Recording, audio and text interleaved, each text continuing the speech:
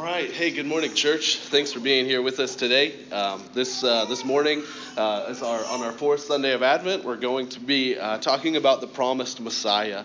And so before we do that, hey, I just want to reiterate, we're really excited about tonight. This is the first year that we have done this, and it's a tradition. You know, we want to start. We know Christmas Eve can often be difficult, so we kind of want to do a Christmas Eve service tonight in hopes that you can join with us. I know there's a lot of things you can do. Watching Elf for the 15th time is an obvious temptation, which I understand and can relate to. But how much more will it mean to us and to our families to come together and to just take hold of one last opportunity before Christmas to gather with other believers and sing songs to Jesus? So whatever you have going on, man, if it's, I just ask you to greatly encourage. I'd encourage you to be here. Looking forward to welcoming some neighbors and guests, even from our neighborhood, who will be with us tonight, and should be a great evening. So up until today, these last few weeks, we've been talking about the promises of God and how all of the great promises of God, that there will be a promised king. There's a promised king who God promises will come and restore all things. Then we talked about the promised peacemaker, that Isaiah speaks of one who will come and will take swords, and people's swords will be turned into plowshares because they'll no longer be needed. That there will be a great redeemer. And that all of these promises spoke of are ultimately referring to one great promise, that being Jesus. And so all of these promises we've talked about are ultimately fulfilled in the one great promised Messiah, which is where we're going to be today. The story of this morning, to kind of start off, I just want to remind you, walk through the story of God's redemptive promise.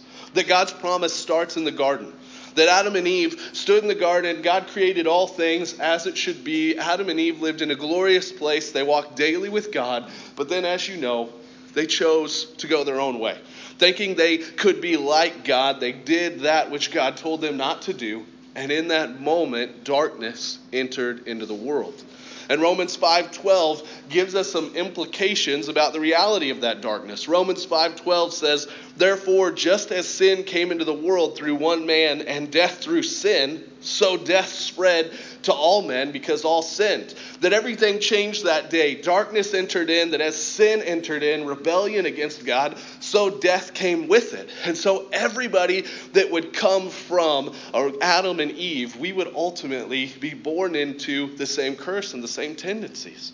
That we do not have to be taught how to sin. Even the sweetest little baby with which we hold does not have to be taught how to lie and deceive. But one day, as soon as they are physically able, they will do these things. And God, who is both perfectly holy, in his perfect holiness, he's also perfectly just. And so God cannot stand before sin and accept it as okay. That perfect justice is an eye for an eye, a tooth for a tooth. That sin, in the eyes of a perfectly holy God, who is eternally holy and good, cannot be in his midst. It has to be atoned for.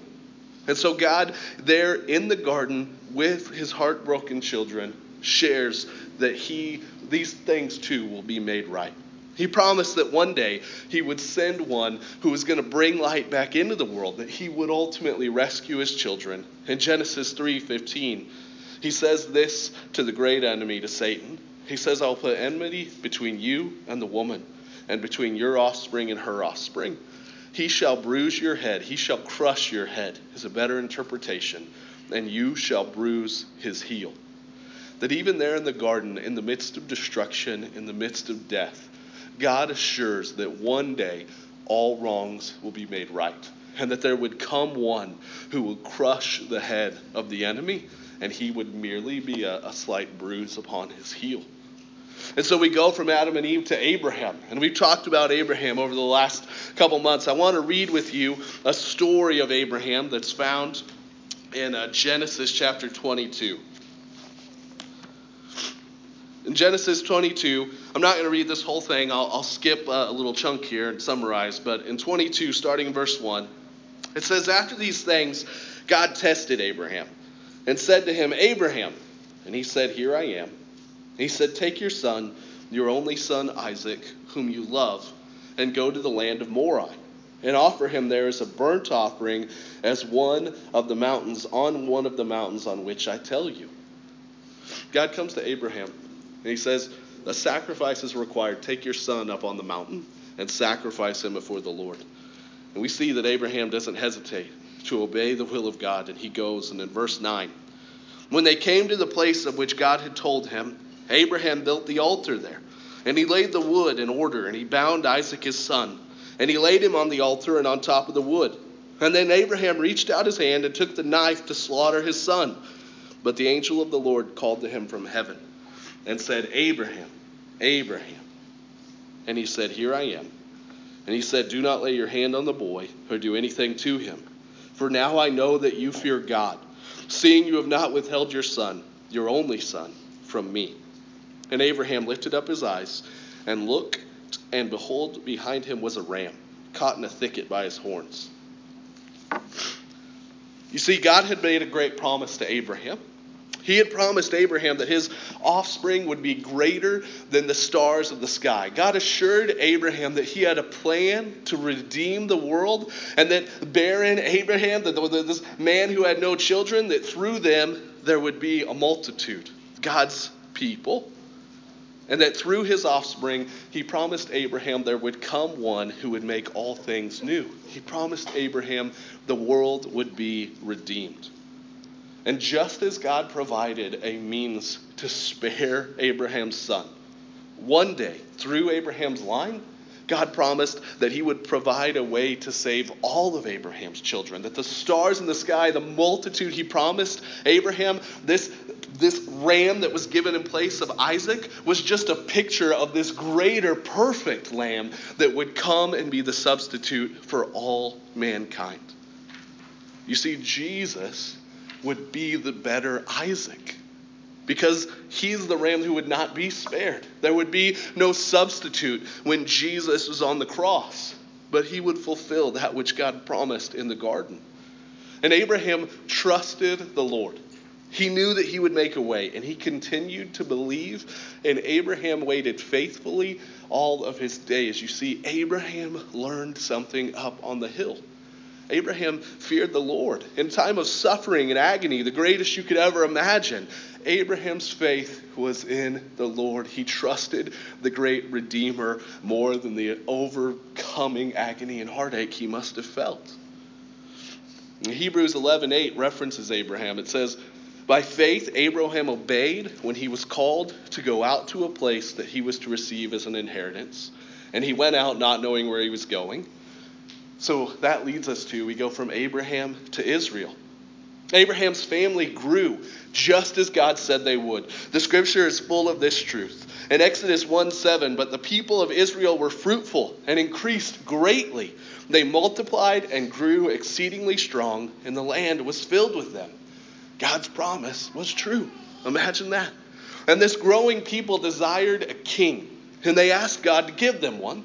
The prophet Samuel tries to discourage them, fearing that a king could be compromised or overtaken, but they insist, and God would provide. In 1 Samuel 8:19 through 20, but the people refused to obey the voice of Samuel, and they said, No, but there should be a king over us, that we may be like all the other nations, and that our God may judge and go out before us and fight our battles. And initially we see in Scripture that Saul fills this role, but he didn't fill it well. Saul was a mighty man. He was very kingly in appearance, but he was not faithful. He reigns for roughly 30 years, and in the end, we see that he's ultimately not faithful to the Lord at all. And then the Lord provides a king after his own heart in 1 Samuel 13:14. But now your kingdom shall not continue. The Lord has sought out a man after his own heart, and the Lord has commanded him to be prince over his people, because you have not kept what the Lord commanded you. It was not yet time for the perfect king. So God gave the people a king after his own heart, a young boy named David, who was from Bethlehem. He would be a good king, but the truth is, the world was still dark. And so God made a promise to David, a continuation of the promise he had made to both Eve and Abraham. And in that same book, 2 Samuel 7:12 through 13, God makes this promise to David. When your days are fulfilled and you lay down with your fathers, I will raise up your offspring after you, Who shall come from your body, and I will establish his kingdom. He shall build a house for my name, and I will establish the throne of his kingdom forever. You see, David was not a perfect king. He was far, far from it. But he was faithful. Note the difference. The difference between those two things is it has huge implications for us. David was just a fatally flawed king. Made huge, erroneous mistakes. But in the midst of his mistakes, he looked to Jesus. He became all the more dependent on grace. He was not deserving, but he was faithful. David recognized his own need for a Savior more than most. You see, his awareness of his deep sinfulness. Like David, you even find in the Psalms, David questioning God. Are you sure? Why me? His awareness of his sinfulness caused him to boast all the more in God's grace. Christian, it's important for us to get this because our awareness of our brokenness, actually owning the full depths of it, that's not meant to lead us to despair. But how much bigger is God's grace in light of that? That God might save me in the midst of my deep brokenness. And so I have no reason to hide from such things, but I put it all out on the table because it's my reason for worship. How big is God's grace in light of my brokenness? And this was the heart of David. This is what it meant, a king after my own heart. It's a gift when we're able to repent, acknowledge our sin, because it just points not only our own hearts, but God's people to how big his grace is. God promises that a Savior would come from David's family, that through his offspring the darkness would be overcome with light. And David believed, and he praised God. We go from David to our text we're going to spend a little time on here today. Isaiah chapter 7, verses 10 through 17. Kids, man, they get you. Almost 3 centuries after David was made king, a prophet named Isaiah would be instructed to share the great promise with God's people. These people, at the time that Isaiah speaks here, God's people were discouraged. They had waited a long time. There was a lot of excitement during the time of David, but this has come almost 3 centuries after. And so Isaiah was sent to remind God's people that the light is coming. And so Isaiah 7, 10 through 17, it says this. Then the Lord spoke to Ahaz. Ask a sign of the Lord your God. Let it be deep as Sheol or high as heaven. But Ahaz said, I will not ask, and I will not put the Lord to the test. And he said, Hear then, O house of David. Is it too little for you to weary men, that you weary my God also? Therefore the Lord himself will give you a sign. Behold, the virgin shall conceive and bear a son, and shall call his name Emmanuel. This is perhaps the most famous of all of the Old Testament Jesus prophecies. However, to feel the full weight of this text, we have to understand what's happening here. This is not a cheerful Christmas greeting. Okay, we see this text and it's, we plaster it on a Christmas card, all these things. But this is not a cheerful greeting. This is the Lord giving a fierce rebuke to one who did not recognize who he was. This verse is a fierce rebuke from the worthy Lord Almighty. You see, Ahaz was a king somewhat like Saul. He was kingly, yet not faithful. Unlike David, he was not aware and could not accept his need for the Lord. Because repentance leads to dependence, which leads to strong faith. When we recognize our brokenness, that leads us to recognize our dependence, and that's where faith is built up. And this is why the Bible's so full of broken people. You ever notice all the key players in this book besides Jesus are like the most broken people you could possibly imagine? Like Jesus didn't go pick an all-star team. And in the Old Testament, God surely did not either. It's like he intentionally sought out the least of these and raised them up to bring forth the truth of his kingdom. He did that his grace might be made that much more of. And so the context of this verse, it's the year 735 BC. And there are these three small tribal states, Syria, Israel, and Judah. If you were to look at them on a map, basically from north to south, they'd line up right in a row. And further to the northeast of Syria is the nation of Assyria. And so Assyria had become so strong that it was only a matter of time until the Assyrians turned south and attacked the lesser kingdoms of Syria, Israel, and Judah. And so to prepare for the inevitable, the two northern kingdoms of Syria and Israel, they formed an alliance. They figured when the Assyrians attacked, they would fight together and be able to maintain their independence. And so to bolster their strength, they came to Judah and asked them to join with them. But the king of Judah, which is King Ahaz, who we're talking about today, he said no. He felt that even together they would be no match for Assyria, and he feared that if the king of Assyria knew that they were all in cahoots, he would slaughter them. So King Ahaz refused. He wouldn't join the coalition, and this so upset the kings of Syria and Israel that they then attacked Judah. And that's where Isaiah 7:1 starts. It happened in the days of Ahaz. Rezin, the king of Syria, and Pekah, the son of Remaliah, king of Israel, went up to Jerusalem to war against it, but they could not prevail against it. The Syrian and Israelite armies, they weren't strong enough. They weren't able to get through the walls of Jerusalem, but they had the city locked in. So Jerusalem, they weren't able to get through, but Jerusalem couldn't go anywhere. They were on full lockdown. Now, luckily, the people of Jerusalem had stored up grain, so they were able to live for some time as long as their water supply stayed intact. But time was certainly running out. How long could they hold? In Isaiah 7:2, it says, "The heart of his people are as the trees of the forest. They tremble with the wind." So the people behind the walls are beginning to be fearful, knowing that they can't hold out forever. And so one day King Ahaz went up to the pool of Siloam to check the water supply. At the same time, the Lord spoke to Isaiah and told him to find the king and tell him not to worry. And so in Isaiah 7:4, "Be careful, be quiet. Do not fear and do not let your heart be faint because of these two smoldering stumps of firebrands." Isaiah found the king and advised him to stay the course.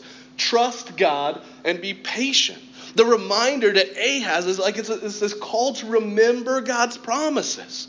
Okay, God had he had made clear that a descendant of David would always stay on the throne. So what is Ahaz fearful of? Can you notice this theme? That in times of doubt and struggle, there's this constant reminder to remember God's promises. Remember his faithfulness. However, as you and I know, trusting in God is always easier when things are good. When under siege, we often look elsewhere. When things are going our way, it's easy to live by faith. Yet when you are in the thick of it, we often desire something a little more tangible. A promise doesn't feel like enough when the walls are caving in. A promise just doesn't feel sufficient. I need something I can hold on to. King Ahaz and the people of Judah were surrounded by forces that threatened to destroy them. And contrary to conventional wisdom, Isaiah tells them, stand firm. Do not fear, but stand firm in your faith. Our walls are going to come in and that's your instruction to me. Don't fear, stand firm. That kind of sounds familiar if you've been here for a while, because we recently studied 1 Peter, and 1 Peter says the same thing in 5:9 when instructing a group of people how to stand against the enemy. He says, resist him, firm in your faith. That it's our faith in Jesus. It's our faith in the truth of God's promises that empowers us to stand firm when the walls crumble around us. Whatever you are dealing with today, stand firm in the knowledge and assurance of God's promises. Ahaz did not do this. He was not a true man of faith. This came out in times of trial. This is why Scripture talks so much about our faith being tested, because it's in seasons of suffering where we find out if our faith is genuine or not. And when our faith proves genuine through seasons of suffering, we have all the more reason to rejoice. Ahaz, his faith was proven to be a false faith. He let the world around him influence his thinking and his strategy. He was motivated politically, and he wouldn't listen to Isaiah. He wouldn't listen to the promises about the great Redeemer. Instead, he looked to every other direction. Scripture tells us that at one point, he even sacrificed his own son as a burnt offering to try to water down the anger of the gods. 2 Kings 16:5 tells us that he did this. And that might sound extreme when we think, like, man, God's giving you these promises and you would go so far that you would sacrifice a child? But a checklist is a checklist. And for those outside of Christ, it's a far more tangible option. It's really not that crazy when you think about it. Sacrificing a child for heaven is far more tangible than trusting in God. We'll take a checklist in any form we can get it. If you can give us hey, do this and you get righteousness, well, that's all we want. We just want a box we can check, something we can earn. We'll take it no matter how extreme it is. You know, it sounds extreme that one would sacrifice a child for peace.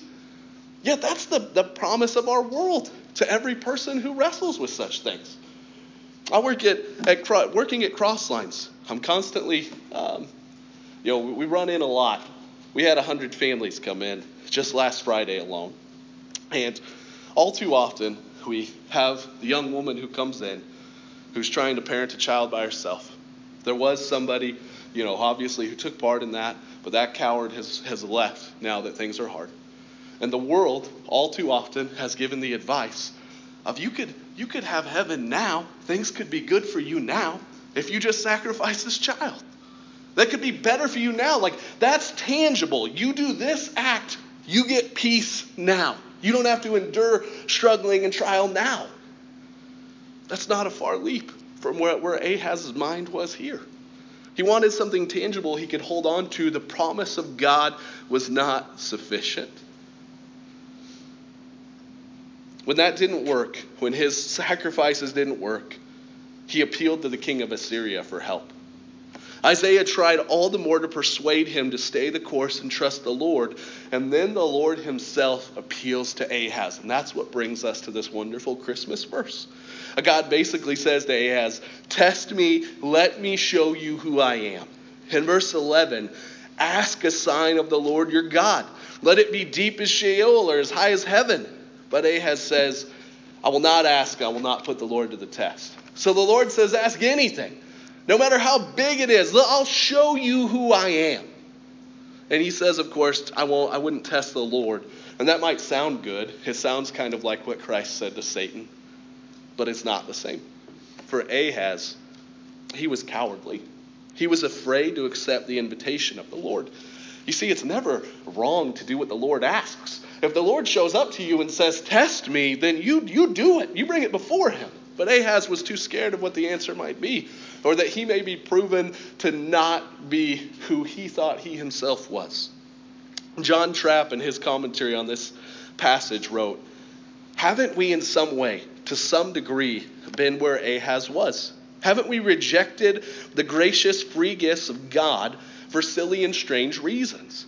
Here let us each descend and dive into his own conscience to see whether we also have not matched Ahaz in his madness, or at least coasted too near upon his unkind usage of the Lord, by rejecting his sweet offers of grace and motions of mercy, by slighting his holy sacraments, those signs and seals of the righteousness that is by faith. And so God, in his response to this stubborn king, he delivers to Ahaz the promise of the Messiah that we acknowledge today. Despite Ahaz's unfaithfulness, God's plan would still ring true. A little spoiler alert about God's plan. He's not dependent on you or I. It's a grace that we get to be a part of his work, but his work is not dependent on us. God will have those who are his. And he assures Ahaz that one day a faithful king would come. And he would be far more than a king. The world had seen kings. He will be Emmanuel, God with us. You see, when I say God's not dependent on us, that doesn't lead us to sit back. No. God's promises are true. He says he is who he is. The majesty of God causes us to lean into his mission all the more. That we're invited in, that this mission will not fail. God will get his, and we get to be a part of it. And the wait would be long, 400 years. But God would be faithful, and the faithful children of God would need grace and aid as they waited on the Lord's plan. And Isaiah promises that the child that was to be born would be worth the wait. God will see his people through, and so his people prayed. In Micah 7:7, but as for me, I will look to the Lord. I will wait for the God of my salvation. My God will hear me. In Lamentations 3:25 and 26, the Lord is good to those who wait for him, to the soul who seeks him. It is good that one should wait quietly for the salvation of the Lord. And then that leads us to our closing passage today. Then their waiting ended. And that's what we celebrate this day. That they waited, they trusted, they stood firm on the promises of God. And then their waiting was rewarded. He has come. And the scripture that Rob read for us today was Matthew 1:18 through 23. The birth of Jesus Christ took place in this way. When his mother Mary had been betrothed to Joseph, before they came together, she was found to be with child from the Holy Spirit. And her husband Joseph, being a just man and unwilling to put her to shame, he resolved to divorce her quietly. But as he considered these things, behold, an angel of the Lord appeared to him in a dream, saying, Joseph, son of David. Joseph's a son of David. This is doing what I said I would do. Do not fear to take Mary as your wife, for that which is conceived in her is from the Holy Spirit. She will bear a son, and you shall call his name Jesus, for he will save his people from their sins. And this took place to fulfill what the Lord had spoken by the prophet. Verse 23, behold, the virgin shall conceive and bear a son, and they shall call his name Emmanuel. The promised Messiah is our great hope. We are undeserving of such grace, yet the perfect, holy God of gods has bestowed it upon us. That the promise he gave to Eve, the promise he gave to Abraham, the promise he gave to David, the promise he spoke through the prophet Isaiah, the promise he assured terrified Joseph of, is your promise today. In times of struggle, when we fear, when we question what our life is for, remember the promises of God. I want to just share with you 4 promises concerning this promised Messiah. Just kind of recapping what we've talked about the last month. Number 1, this child would bring light into the world. God will restore all as it is meant to be. God had a plan in the beginning, and his plan will go through. That the trials of this world do not keep us from seeing what will one day be. God promises that all will be made as it should. Number 2, no enemy will stand against him. That many will try. And we've spoke about that. But he will not be overthrown. He will rule on his holy hill. And the governments and authorities will all be subject to his will. I was reminded this week that I'm entering into that period of the decade where it's time to get off Facebook for a long time, because it's about to get ugly, because everybody's up in arms and fearful. Who's in control? Who's going to be in control? God's in control. Like people I respect on both sides, people I know who love Jesus, are arguing about an article in a paper. Like, God's in control. The governments and authorities, whoever will be, is subject to his will. They can't operate outside of his will. What do we have to fear? And so it's not bad to speak about such things, to have opinions about such things, but why do we speak about things so fearfully? What are you afraid of? Sure, like, if the Spirit's convicted you, speak it, share it, vote. But what are you afraid of? You have nothing to be afraid of. He is who he said he is. And he will establish a kingdom which will be perfect. He came and he will come again. we can doubt this. We don't live as a reflection of believing this is true. And it's really foolishness when we look at the history of people just like us. And the promise is always the same. Remember the promises of God over and over and over. Just as those that came before us doubted that, so do we. And we need to be reminded that his promise is no less true to Abraham than it is to us. He will come again. And Luke 12:40 says, "You also must be ready, for the Son of Man is coming in an hour that you do not expect." Like those before us, we are called to wait. And we wait with great hope. He was worth the wait then, and he is worth the wait still. They were waiting. We are waiting still. But as their hope was fulfilled, and ultimately our hope was fulfilled in that little baby, so what he said will be true once again. And that little baby will come again, but it will not be as a small infant, weak child in the flesh. It will be God in full righteousness. He will come and he will make just his adversaries, it says, will be scattered as a clay pot is broken into little pieces. And those who are his will be with him and be glorified with him as he reigns perfectly. When he comes back, it won't be like this time. He'll come back and put things back in order, and all will be made as it should be. And this is our great hope for us as we wait. Let us not be like Ahaz. When God tells Ahaz the name of the promised Messiah and its meaning, he told him that intentionally. It was a condemnation to Ahaz. If God is with us, this means that the all-sovereign and all-knowing God has the situation completely in hand, making it only right to rebuke the king's lack of faith in him. He reveals to Ahaz what this son's name means. Who are you? Who do you think you are? God is with us. Why do we fear if he is with us? I just challenge you to wrestle with this question even this day and find rejoicing in the promised answer during this Christmas season. In him we need fear not. But apart from him, anything other than fear is a delusion. Would you pray with me this morning?